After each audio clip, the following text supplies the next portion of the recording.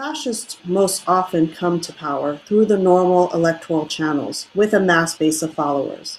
Rarely a majority, but often a large minority. He got 11 million more fascists to support him. Anti-democratic, anti-pluralist, and in the case of America, you can't separate it from white supremacist Christianity, is a very serious threat to democracy and human rights. A system whose functioning continually regenerates the oppressive social relations of white supremacy, xenophobia, misogyny.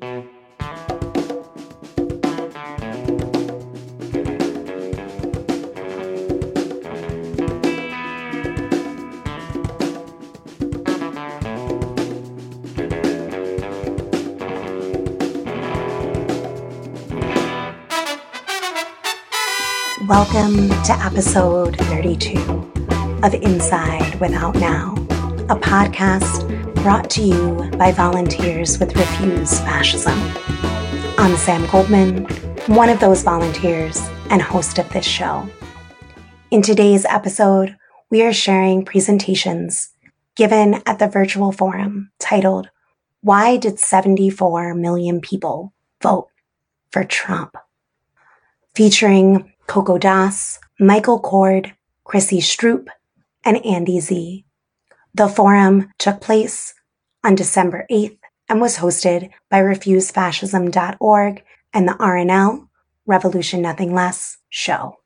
Refuse Fascism formed in December of 2016 with this mission: to build a movement of people coming from diverse perspectives united in our recognition that the Trump-Pence regime poses a catastrophic danger to humanity and the planet, and that it is our responsibility to drive them from power through nonviolent protests that grow every day until our demand is met. With the slogans, "In the name of humanity, we refuse to accept a fascist America," "This nightmare must end," "The Trump-Pence regime must go," we have been bringing into the public square and the public discourse, number one, the problem, that a vicious American fascist movement took a leap into the highest offices in the most powerful country in the world through the election of Trump and Pence.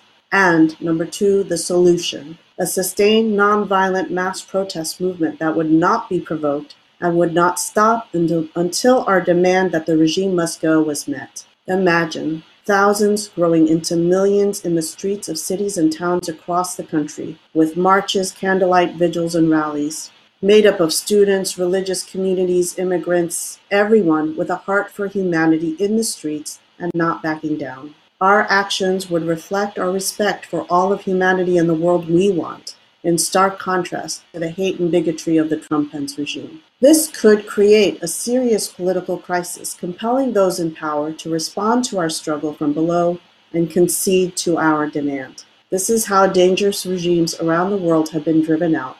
In South Korea, Egypt, Tunisia, Armenia, Puerto Rico, and Lebanon, just to name a few.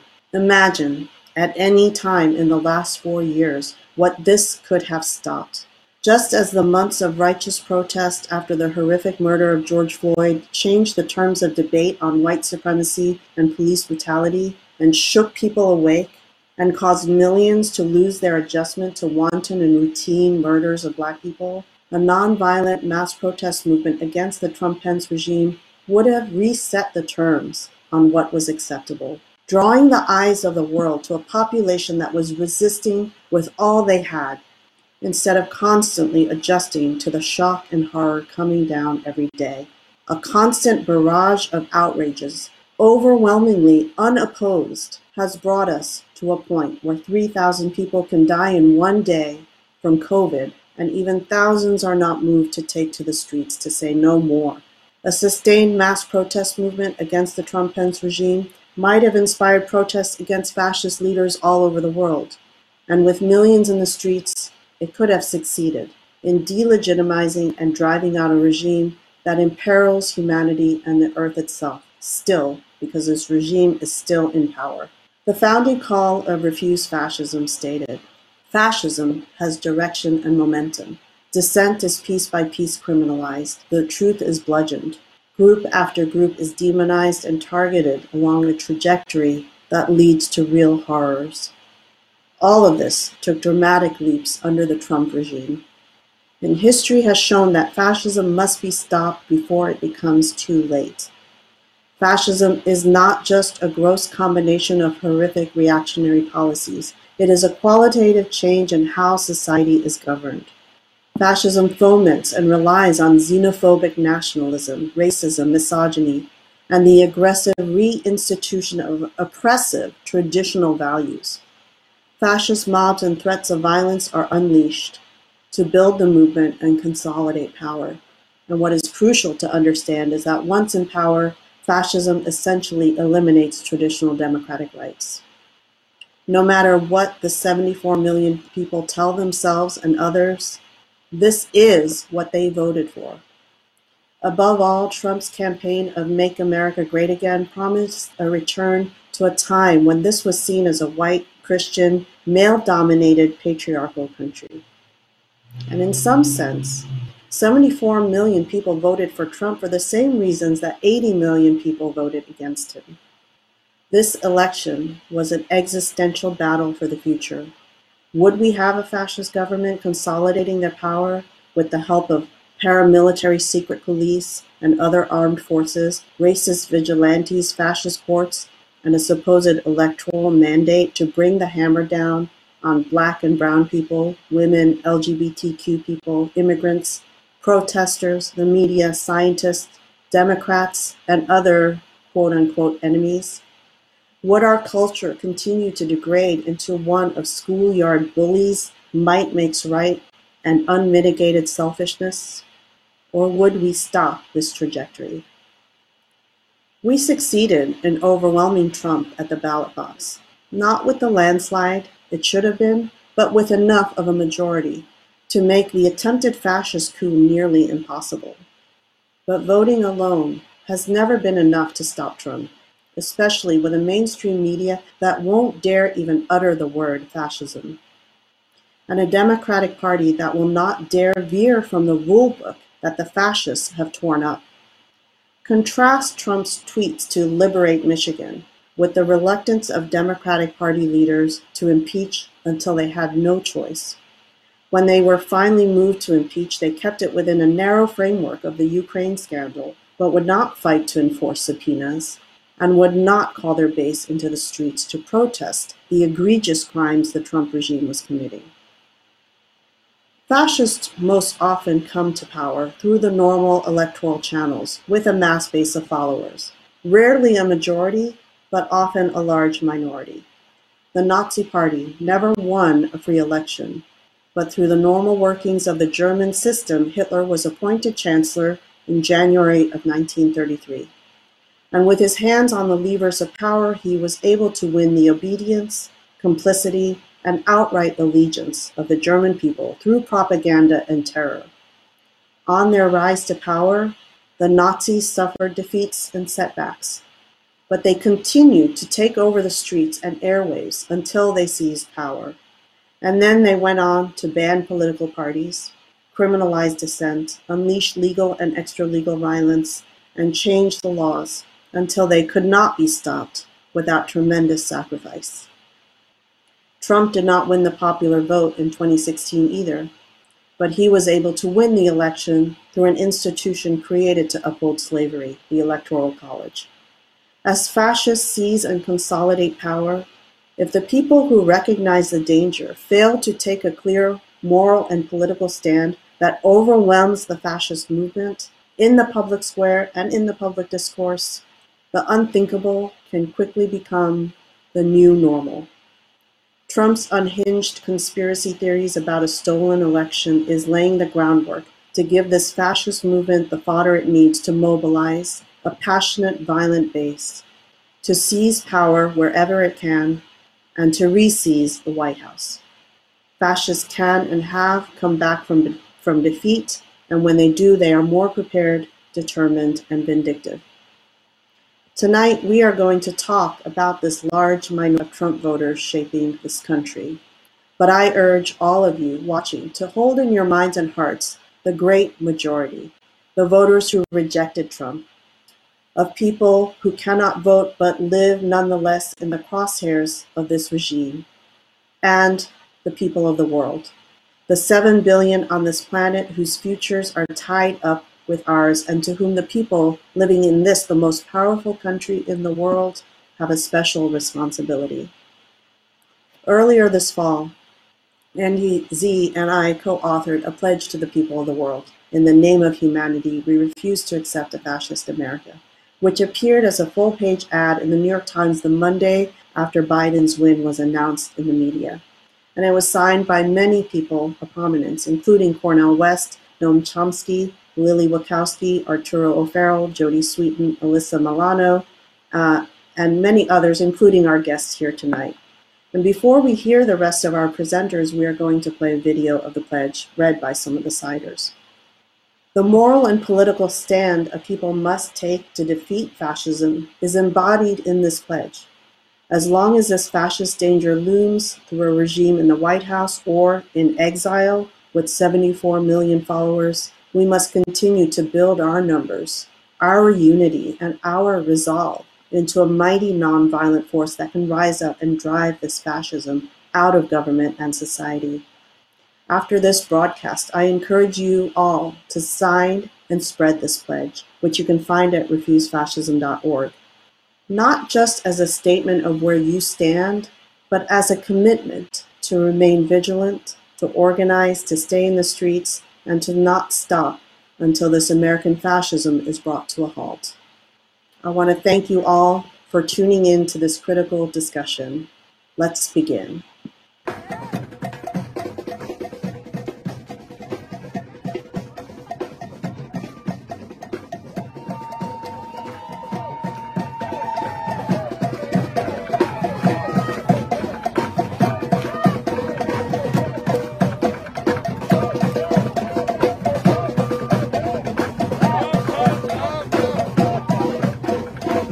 In the name of humanity, we refuse to accept a fascist America. The Trump-Pence regime must go. We pledge that we will speak, we will stand, we will shout and march together every day to stop a regime that imperils the people of the world and the earth itself. We will take to the streets day after day and call forth others. We demand Trump-Pence out now.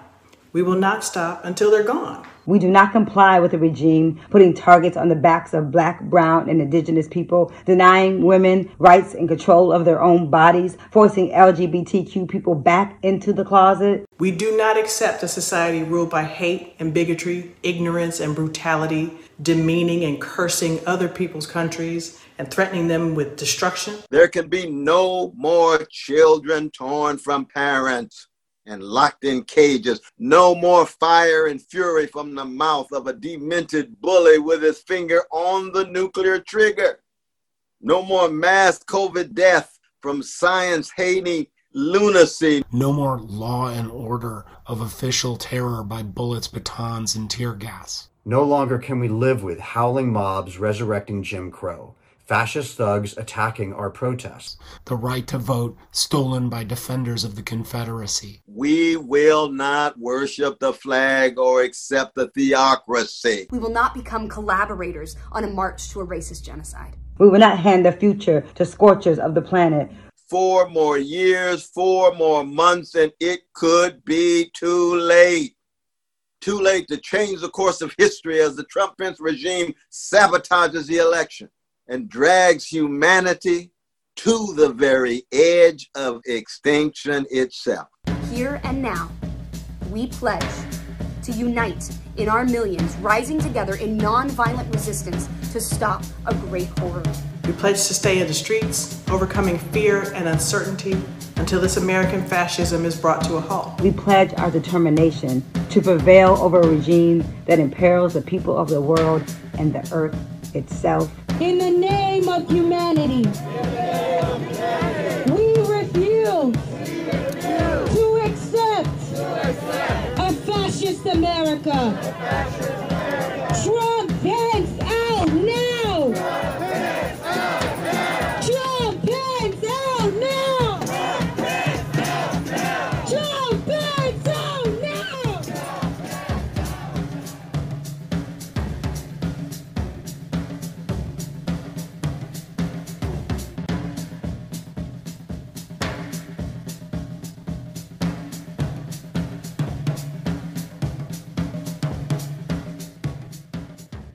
Welcome back.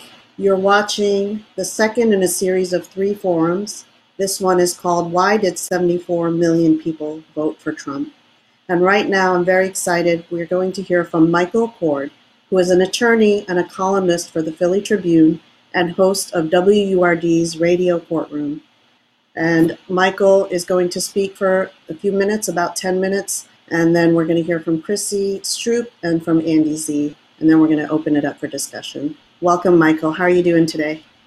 I'm doing very well, and thank you for that introduction, and I'm certainly going to stick to my 10 minutes. You introduced me correctly as an attorney, but I always like to clarify that by saying that I am not an attorney who goes to court to get justice, because there's very little there. I'm an attorney who goes to court to expose the injustice, because there's a lot there. And I always have to say that because I got to tell you, I don't really like most lawyers, to be quite honest. And introduced as one, I want to kind of separate myself from that. For me, being a lawyer is a means to an end. I'll never forget when I was in law school, I felt like a soldier behind enemy lines, like, wow, this system let me find out their secrets. What do you think I'm going to do with this? Become rich and famous? No, I'm going to use their system to destroy their system. Other thing I want to say before I get into my 10-minute presentation is that I always like to introduce myself as the angriest Black man in America. And I take that from James Baldwin, who said to be Black and conscious in America is to be in a constant state of rage. And you can't understand America as a Black person without being in rage. But for me, that rage has to be productive. It has to be constructive. It has to hit the enemy where it hurts the most. And that's why I do what I do. Let me start out by saying when we talk about what's going on, and I try to avoid his name. So I'm going to say either Dump or I'm going to say Drump, but I'm not going to say his name. When we talk about him, the line from the classic film The Fly always comes to mind, which is be afraid, be very afraid. But I add to that and then resist. You know, when we talk about fascism, many people think that it's hyperbole. They think it's something way back in the ancient past, but it's really not that long ago. I mean, when we look at where America is in 2020, you can go back and say that's where Italy was before 1922. You could say that's where Germany was before 1933. And if you want, you can make the argument that that's where Spain was before 1938. So my point is that this is a serious time in America right now. And I can't overstate that, you know, and I know I'm preaching to the choir, but we all need to be running out in the street and pulling our hair out. Like, this shit is really happening. It's like, it's really happening that this guy lost and might not leave. And he's telling people pretty much in coded language to get guns and just destroy America in the interest of promoting fascism. And again, that's not hyperbole. You know, when we look at the people who support him, the 74 million, and that 74 million is frightening. But to me, what's even more frightening is that he got 63 million in 2016.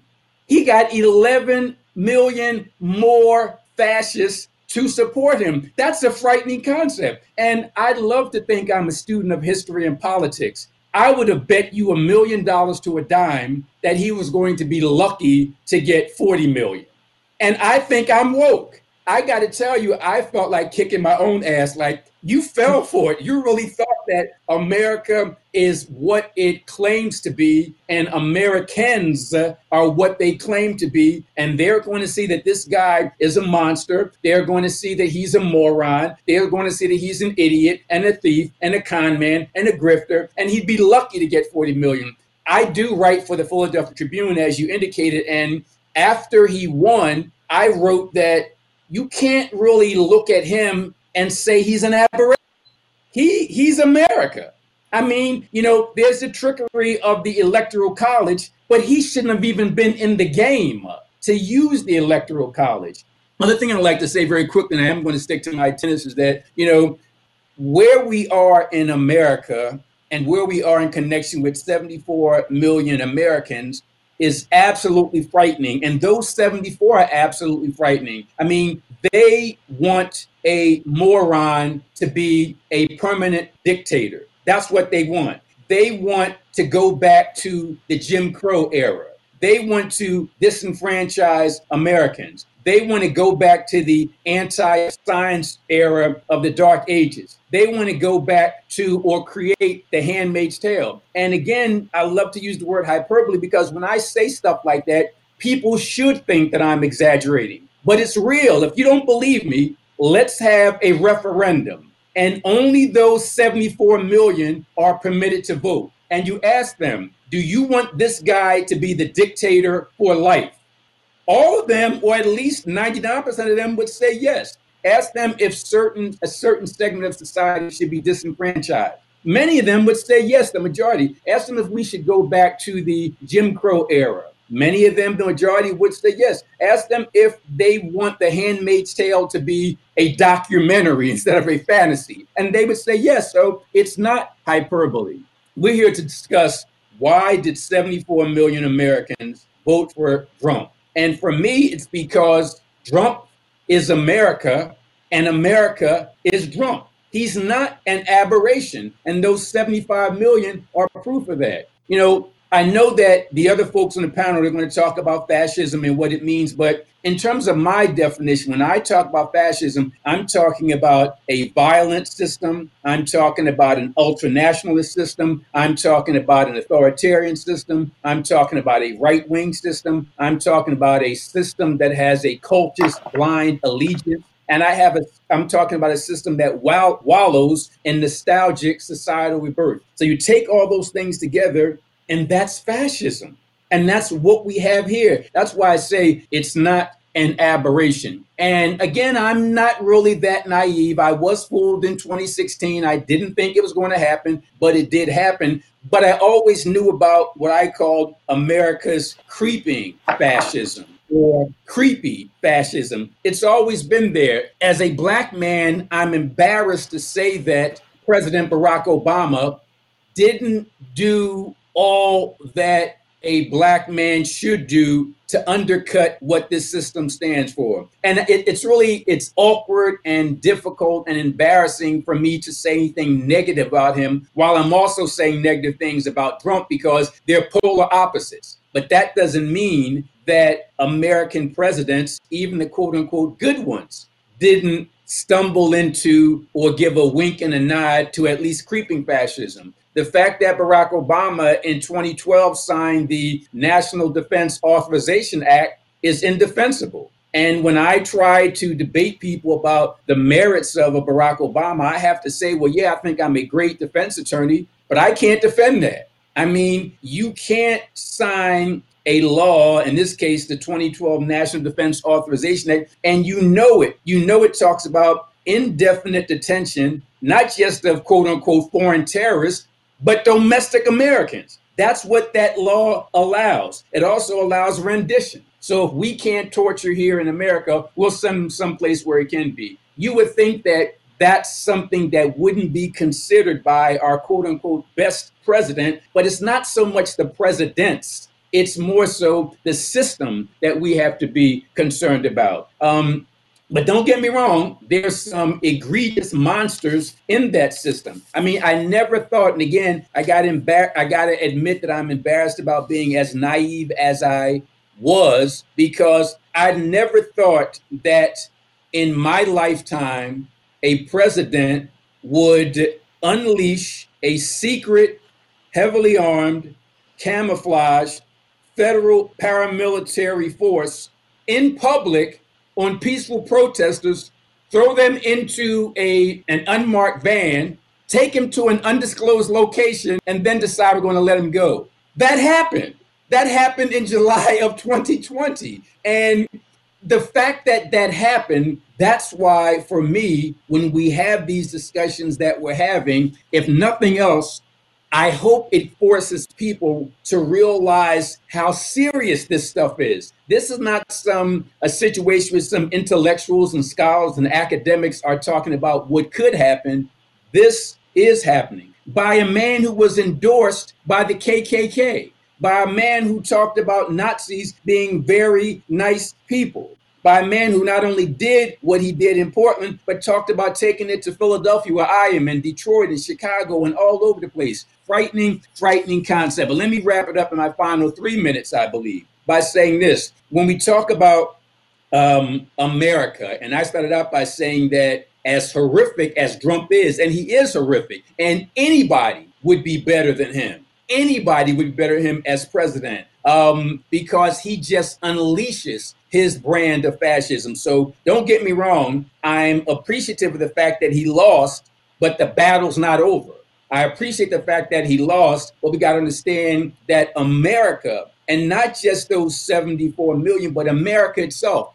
Let me break it down in 2 minutes. Let's start in 1492, the beginning of America, before America even began. So on the first day, even I like to call it pre-America, 1492, you see what happened there. We all know that history. No need to talk about it. Fast forward to 1619, pre-America, basically British colonial America, enslaving people like me. That's America. Then we fast forward to 1704, the beginning of today's municipal police departments, because it was in 1704 with the colony of Carolina that the slave patrols began. And how did that begin? With white men aged 21 years and older being deputized to basically beat the hell out of and control black people. And from that, in 1704, morphed into municipal police departments we have today. Fast forward to 1776, we got 56 white male property owners signing this declaration, and 27 of them were involved in the slave trade. Fast forward to 1789,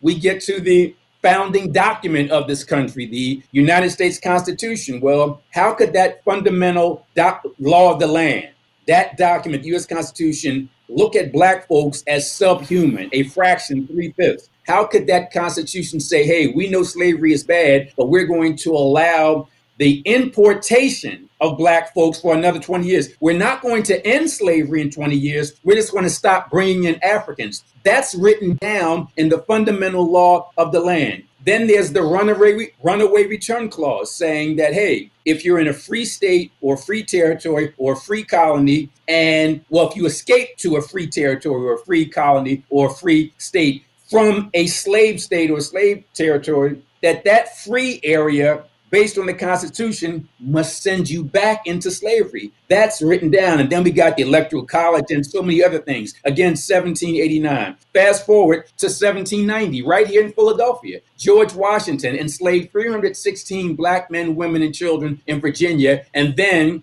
in 1790 comes to Philadelphia, where America's first White House stood, and illegally held 9 black men, women, and children. That's the God of America, George Washington in 1790. Fast forward to Dred Scott, 1857. People will be shocked to know that the Dred Scott decision of 1857 has never been judicially overturned. Yes, legislatively through the 13th and 14th and 15th, but there's no court that ever overturned it. And here's the proof. Remember I said Dred Scott, 1857. In 2016, the Solicitor General, the top lawyer of the state of Kansas, cited the Dred Scott decision in his legal brief to violate the rights of women.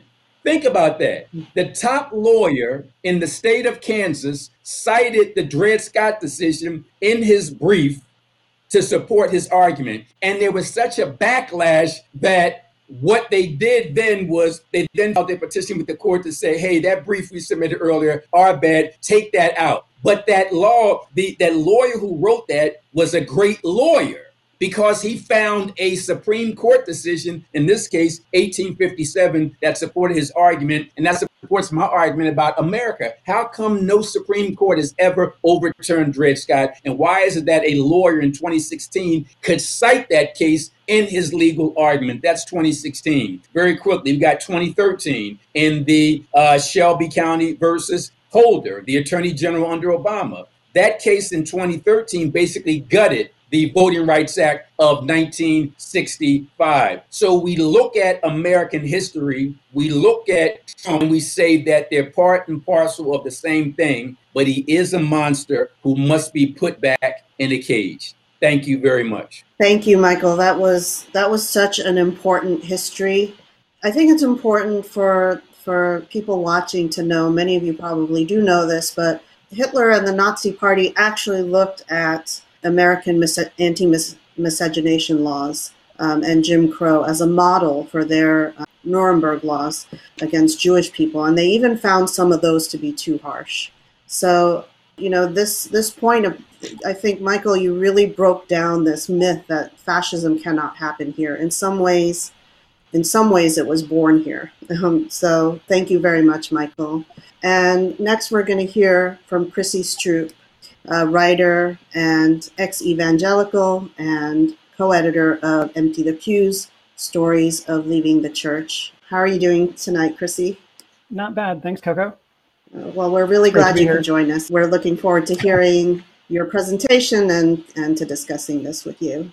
Thanks. Yeah. So, I liked what Michael said about hyperbole, because if you are an ex-evangelical, you're often accused of hyperbole when you describe simply your own upbringing to people who have no direct lived experience of white evangelical or conservative white Christian subculture of what it's like. They simply can't sort of fathom it. And I kind of can relate to what he said about feeling like a spy behind enemy lines in law school as well, simply as someone who grew up in the Christian right. I like to call myself a child of the culture wars.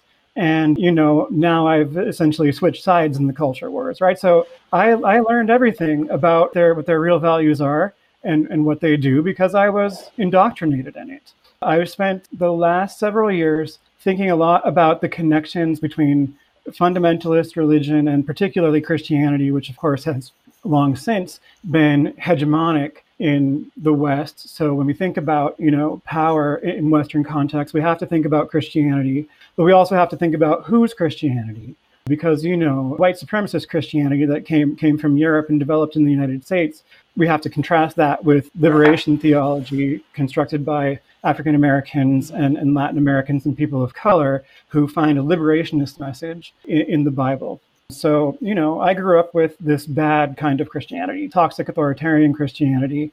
And I've come to conclude in recent years that fundamentalism can be looked at as fascism in microcosm or on the margins. You have lots of mechanisms of social discipline in play, intense control of a population. So fundamentalist religions construct what scholars have dubbed enclave cultures.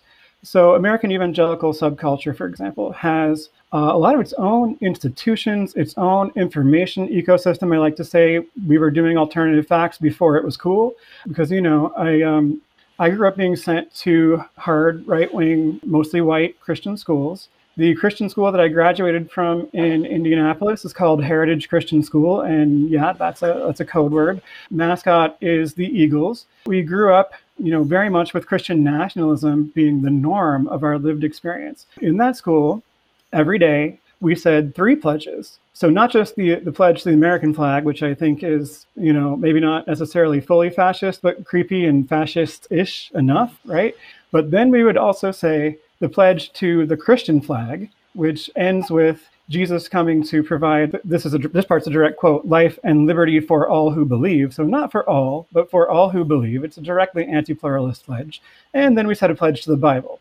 So 3 pledges to start your day off. Meanwhile, in school assemblies and also in the classroom, we're being told that liberals are these horrible, godless people out there who are killing babies, and it's our job to stop them. And they start telling you this 5, 6 years old. I mean, really, as soon as you're able to listen in a kind of church or school environment. And my entire social world as a small child was people from Christian school and people from church. That was pretty much it. So you're constantly in this environment where everyone is basically the same as you, and you're being told that people outside of that environment are dangerous. They are collectively referred to as something called the world.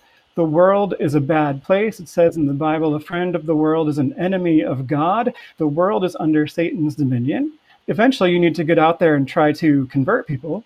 You have to realize that these are outsiders, they're enemies, they are others, and these people include, of course, liberals, they include communists, Marxists. And by the way, you look into the history of the Christian right in the era of the civil rights movement, and you will find many right-wing Christian preachers like Jerry Falwell accusing Martin Luther King of communism. I mean, of course, he was also spied on by the FBI, but it's part of the Christian rights legacy. You actually kind of look back to the Cold War is where a lot of the current iteration of the Christian right that really crystallized with the moral majority in the 1970s has its roots.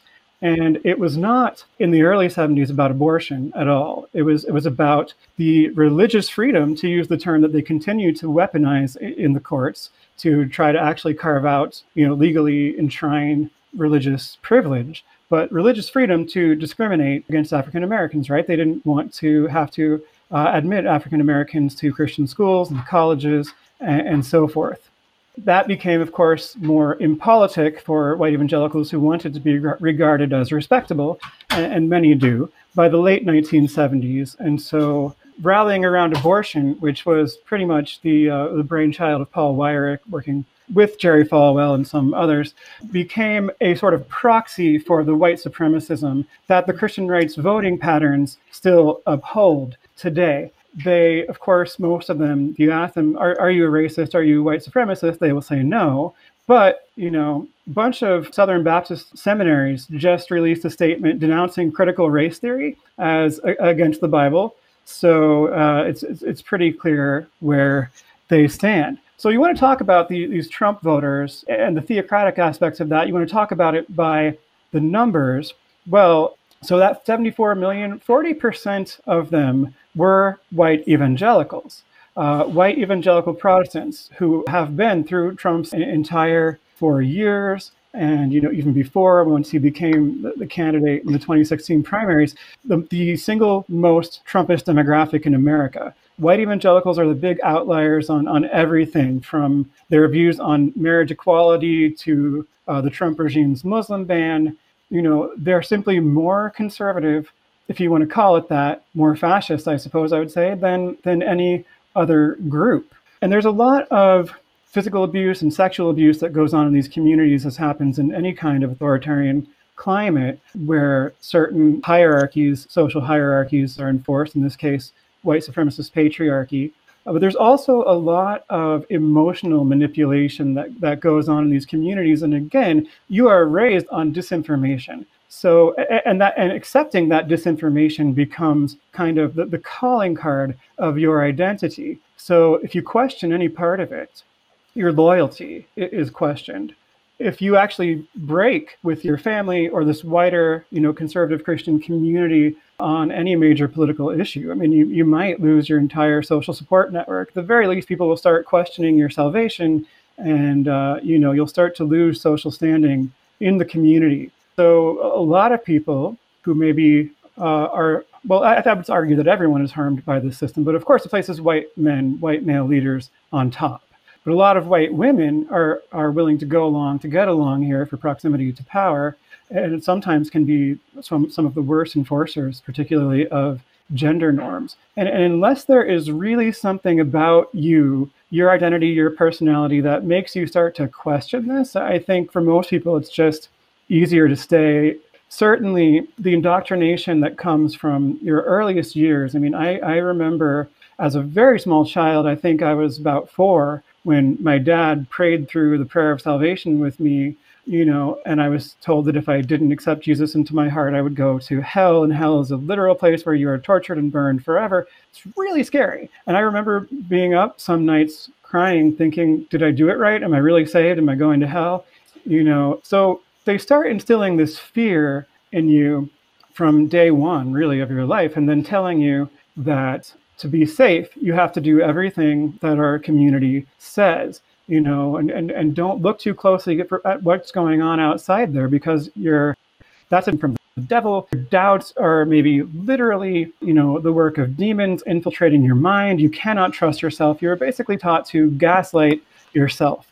So these are the kind of people that we're dealing with. Now, I have to admit that I, too, was kind of taken in toward the end of the election by a lot of the optimism that was going around in Democratic circles about a big blue wave. And I hoped, at least, that was going to prove correct, but I'm not so surprised at the end of the day that Trump's raw numbers in terms of the vote are actually higher than they were in 2016, because I'm someone who helps to monitor the Christian right, and I publish commentary and policy research, sometimes for the think tank Political Research Associates, for example.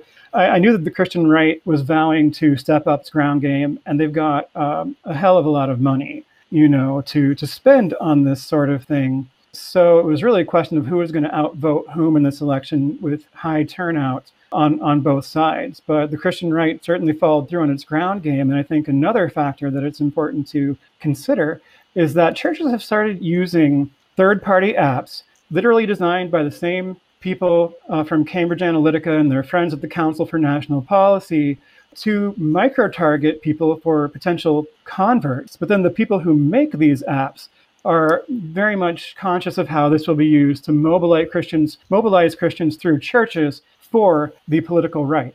We were doing this back in the day, with older methods. So my Christian school sent high school juniors and seniors on, I suppose you would call them field trips, but it seems awkward to call them that, to sort of Tea Party before the Tea Party type conventions. This group in Indiana was called Citizens Concerned for the Constitution. It has since been rebranded as Advance America, which makes it sound like a payday loan company. But it bills itself on its website as Indiana's premier pro-family, pro-homeschooling, pro-Christian schools organization.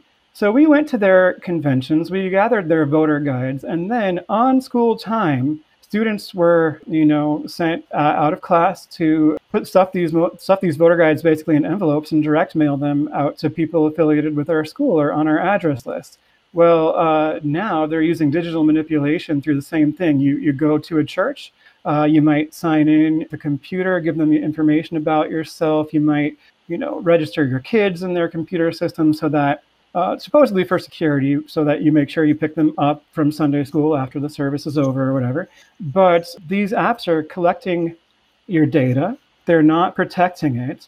And then it's being gathered and used by Council for National Policy and Republican operatives with the full knowledge of the Christians who create some of these programs that churches use. Some pastors don't necessarily know their churches are being manipulated this way.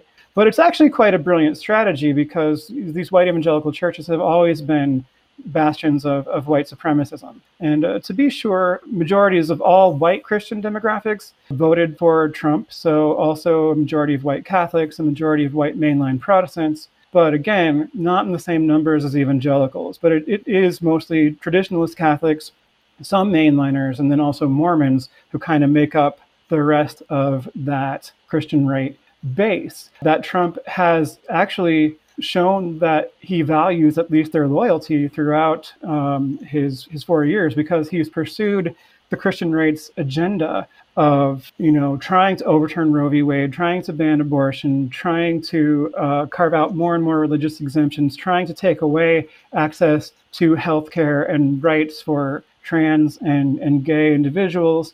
And of course, moving our embassy, the U.S. Embassy in Israel, from secular Tel Aviv to Jerusalem with all of its poignant religious symbolism to, all the three major Abrahamic religions. That's been a goal of the Christian right for a long time, or at least of evangelicals, because of their belief that it's necessary for their end times prophecies to play out. Even George W. Bush would never have moved our embassy to Jerusalem, because it's an extremely destabilizing, frankly stupid foreign policy move.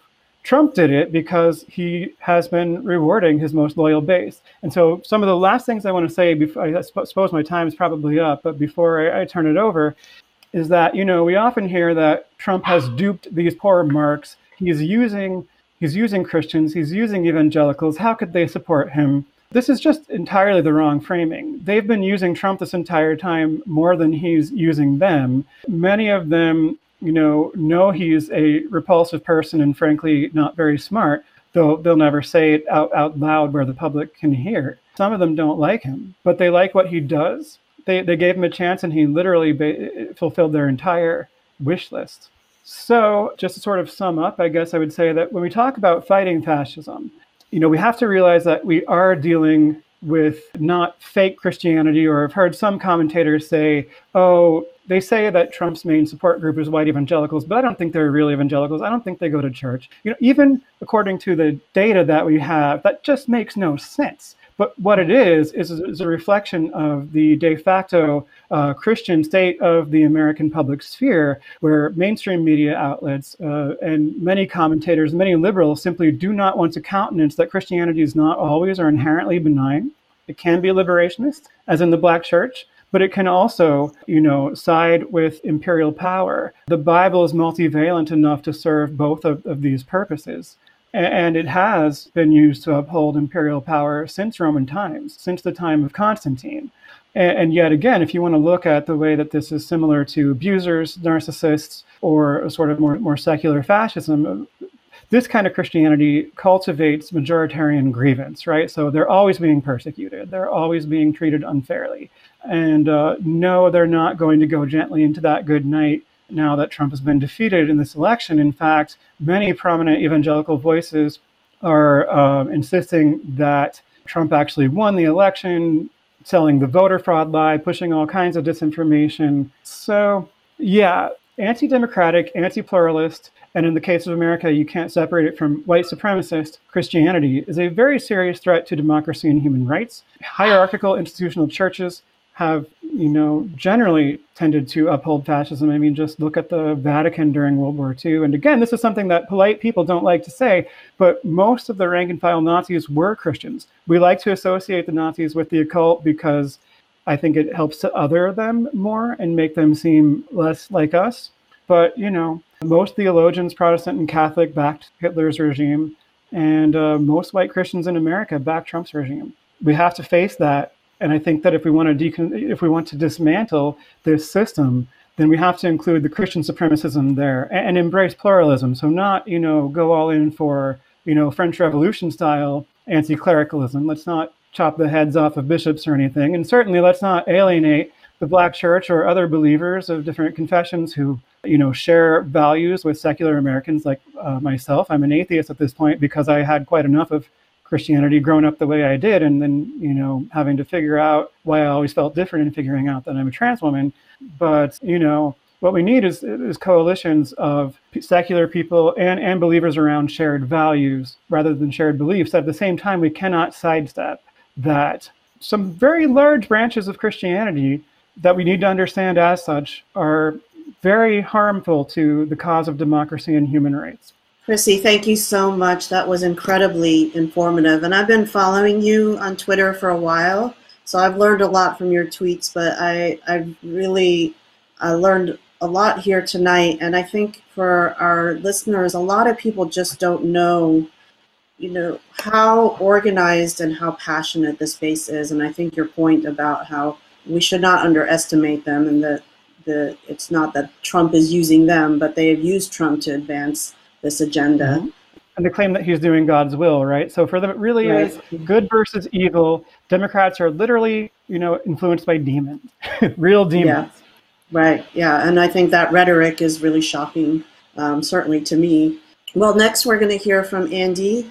Andy Z is the host of the Revolution Nothing Less show and spokesperson for Revolution Books. Welcome, Andy. How are you doing? I'm doing fine. This was so informative. Just want to thank all three of you for your presentations. It made me think, Jesus, I wish excuse me for saying Jesus, but it made me wish that we could spend the whole night talking. There are so many things that both of you raised, but why don't I get down to my presentation on the same question. I said to Coco before we started, whose bright idea was it to do it on this question? It was a pretty hard question to get to, but let's go. Okay, so why did 74 million people vote for an open racist, toxic male supremacist, anti-Semitic, stunted person lacking any capacity for empathy who caged and separated children from their parents without remorse, a pathological liar and narcissist who consistently and brazenly opposes science and rational thought at the cost of 300,000 lives, disproportionately people of color? Why did 74 million vote to re-elect such a person to lead through a Catholic and evangelical Christian fascist movement, a pandemic, a resulting economic crisis, an existential ecological crisis backed by enormous scientific evidence of climate change imperiling the earth, with hundreds of millions of people besieged every day by catastrophic storm, fire, drought, leading to mass migrations and to the extinction of many species, including threatening our own? Why did 74 million people vote for a regime that is packed with Christian fascists who care nothing for the future because they believe in end times where only they will be raptured to heaven? Biblical literalists, theocrats whose core beliefs demand the subordination of women and the demonization, if not the elimination, of differently gendered people. Why indeed would 74 million people wave their MAGA flags and vote for a demonstrably psychopathic leader who said if we have nuclear weapons, why can't we use them, and vote to keep his finger on the nuclear trigger, a vengeful bully who reportedly 2 weeks ago had to be talked out of attacking Iran, at least for now? And why would 74 million people vote for someone who repeatedly showed themselves in the wake of the murder of George Floyd to be a vicious white supremacist and genocidal racist? The simple and basic answer is because they agree with him. Ron Reagan, the liberal son of President Reagan, whose presidency began this reactionary momentum that has built over the past 40 years towards the fascist regime of Trump and Pence, said that people follow Trump because he hates the same people that they do. I hear the objection. All 74 million people are racist? Sure, there are those who say they're not. Trump even says that he's the least racist person. Bullshit. To vote for Trump means that you're not just okay with, but you're willing to support, to collaborate with, and put in power for a second term a vengeful, open racist. You knowingly collaborate with concentration camps and a genocidal program against immigrants and refugees, and that's not the tenth of it. It doesn't fucking matter if people say their reason for voting for Trump is because they think he is good for their money, or they identify with his outrageously sticking it to the elites. Plenty of good Germans in the 1930s, including liberals and progressives, thought they could ignore the ugly parts of Hitler and use him to get the policies they wanted. They were not just wrong, but they, in effect, became Nazis at the horrific cost of the tens of millions of lives. But look, to answer the questions of why and what do we do about the 74 million, we must go deeper and pull the historical lens back and apply a scientific method and approach to the underlying structures and dynamics that have given rise to what aspires to be a second coming of the Confederacy. And I'm going to be drawing a lot of this analysis from the work of the revolutionary thinker and leader Bob Avakian, B.A., who has done some deep scientific study of the development of this American fascism as part of analyzing the necessity, the basis, and the strategy for an actual revolution to overthrow the capitalist imperialist system that has white supremacy and patriarchy woven into its fabric to bring it to being a new socialist republic in North America, a radically different and far better system to put humanity on the road to real emancipation. That's why I follow Bob Avakian, and that's why you should too. Donald Trump did not create these divisions.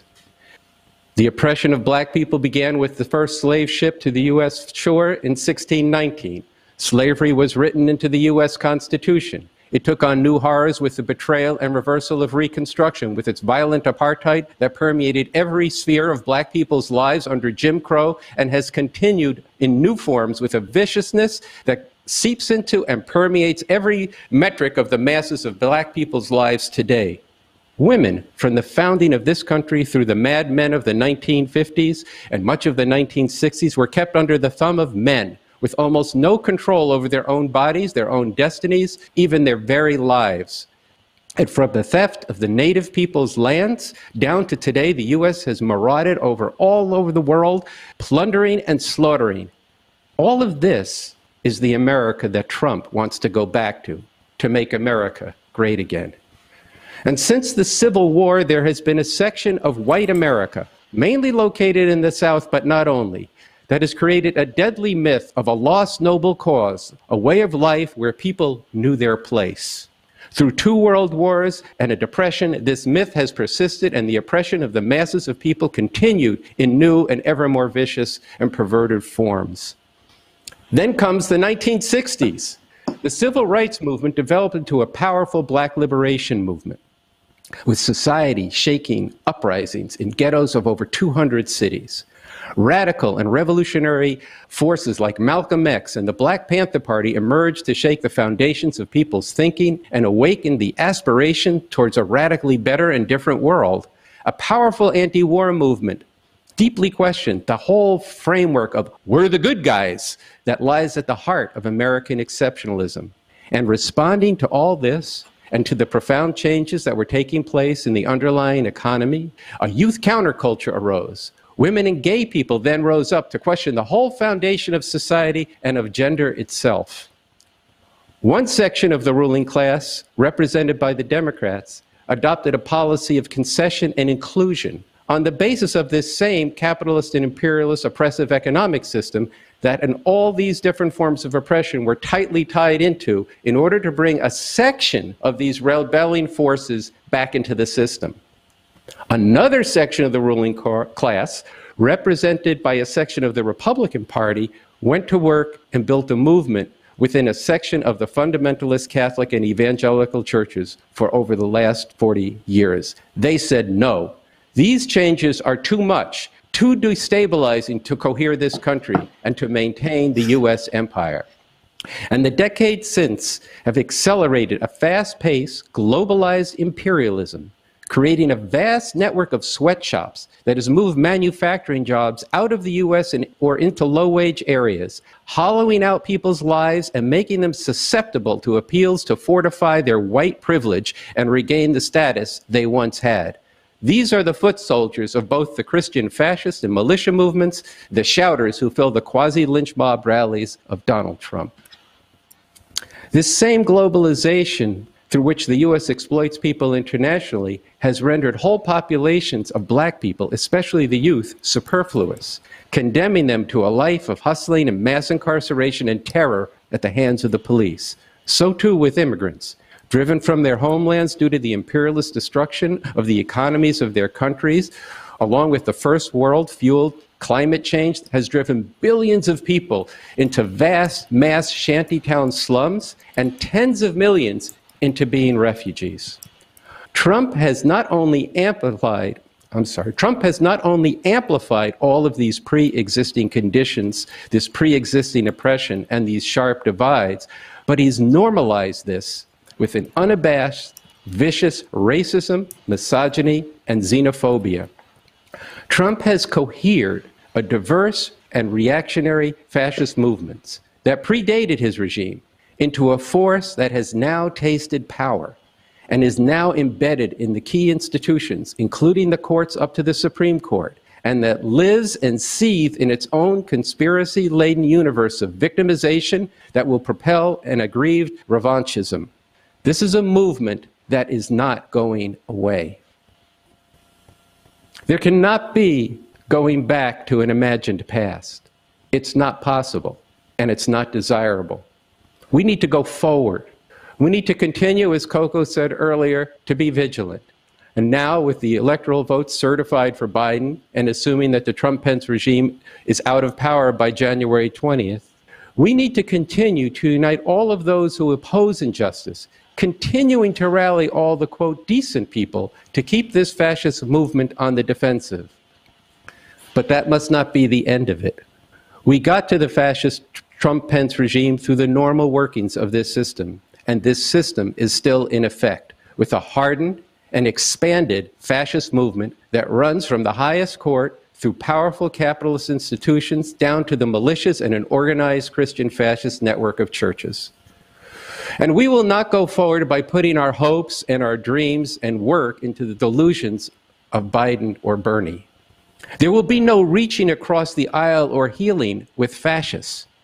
Almost every Republican-fascist in Congress has refused to even recognize Biden's victory. Overwhelmingly, the Republican fascist base believes the election was stolen, Trump won, and Biden lost. Bob Avakian has made the crucial point that any unity, any reconciliation with these fascists or their program can only be on the terms of the fascists. As for Bernie, or AOC, dreams of reforming capitalism is an illusion and a delusion. A system that functions by maximizing profit through competition among capitalists over who they can exploit more efficiently cannot be made to serve humanity. And just as bad, deciding now just as bad for people to decide now to go back to political sleep, to just get on with your life, ignores the reality that the driving forces of this system will continue to produce the conditions that brought Trump to power in the first place. There is a tremendous struggle to be waged for the future. This is a struggle not just to prevent the return of a fascist regime, but for a radically different and far better world that is not trapped in a system whose very nature sets people against each other, competing just to survive. A system whose functioning continually regenerates the oppressive social relations of white supremacy, xenophobia, misogyny, discrimination against differently gendered people, and all these divisions that torment humanity. And they will continue to fuel a fascist movement. This is not just a struggle with those who rule over this system, whether Democrat or Republican fascist, but it's a struggle amongst ourselves, with everyone who desires a different and better future. A struggle to confront the world as it actually is, to consistently apply a scientific method and approach to all of reality, including society. Over the years of Trump, there's a sense among the people who have opposed the regime that science matters, especially in the midst of the life and death stakes with the COVID pandemic. But a scientific method and approach needs to be applied to the complexity of society and its transformation. It's not okay to just believe those things that make you feel comfortable and ignore those things that discomfort and challenge you. The hour is too late for such an indulgence. And worse, it selfishly ignores the cost to people here and all around the world. There is leadership, extraordinary leadership for this great struggle in Bob Avakian and his development of the consistently and thoroughly scientific method and approach of the new communism. There's not only the means to understand the world as it actually is, but a pathway to begin to work today to bring forward the people to lead an actual revolution when winning becomes possible. This is a hard road for sure. But there is no future for humanity or for the earth we live on under this system, yet there is in the new communism a way forward to a radically new and better world. So here I make an invitation. And it is also a serious warning. For failing to even engage this new development, this new communism, is a choice. And it's a choice that has a cost to the future. You are saying to yourself and to the world, I'm good. What me worry about the earth and the 7 billion who live on it? But as Coco said, the fight against fascism is not over.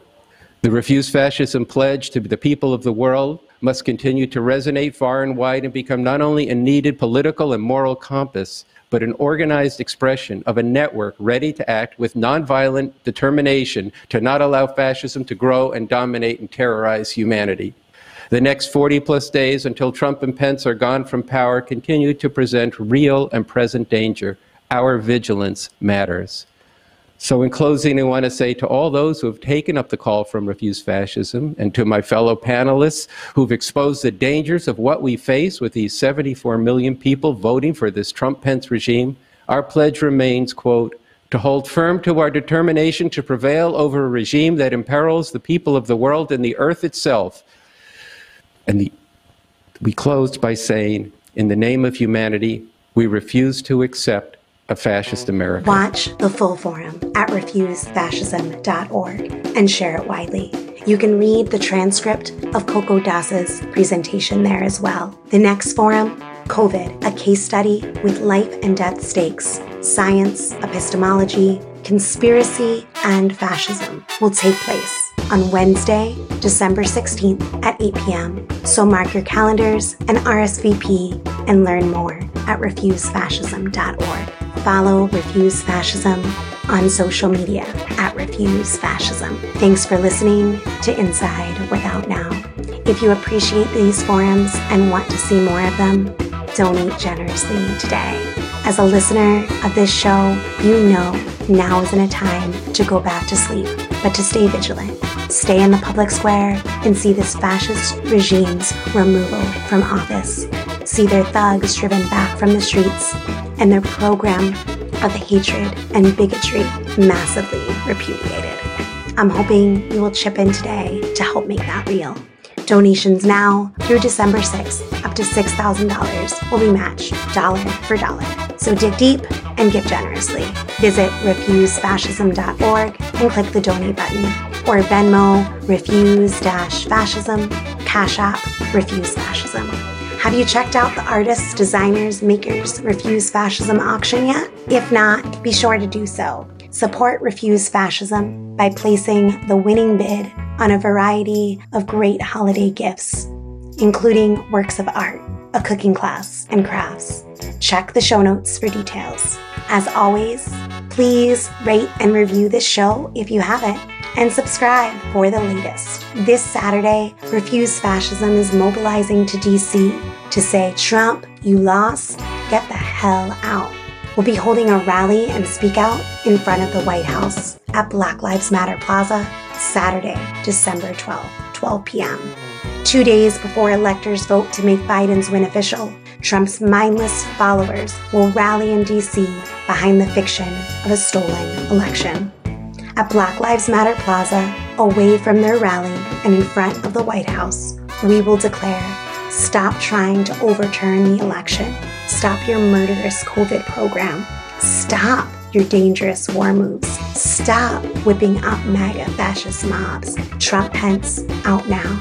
Mask up, socially distance, but show up. And if you are not able to be in DC, be sure to chip in to support the travel, expenses, and extra COVID precautions necessary. Remember, all donations through December 16th up to $6,000 will be matched. In the name of humanity, we refuse to accept a fascist America. Trump Pence, out now. And with COVID cases surging, be sure to stay safe, not silent.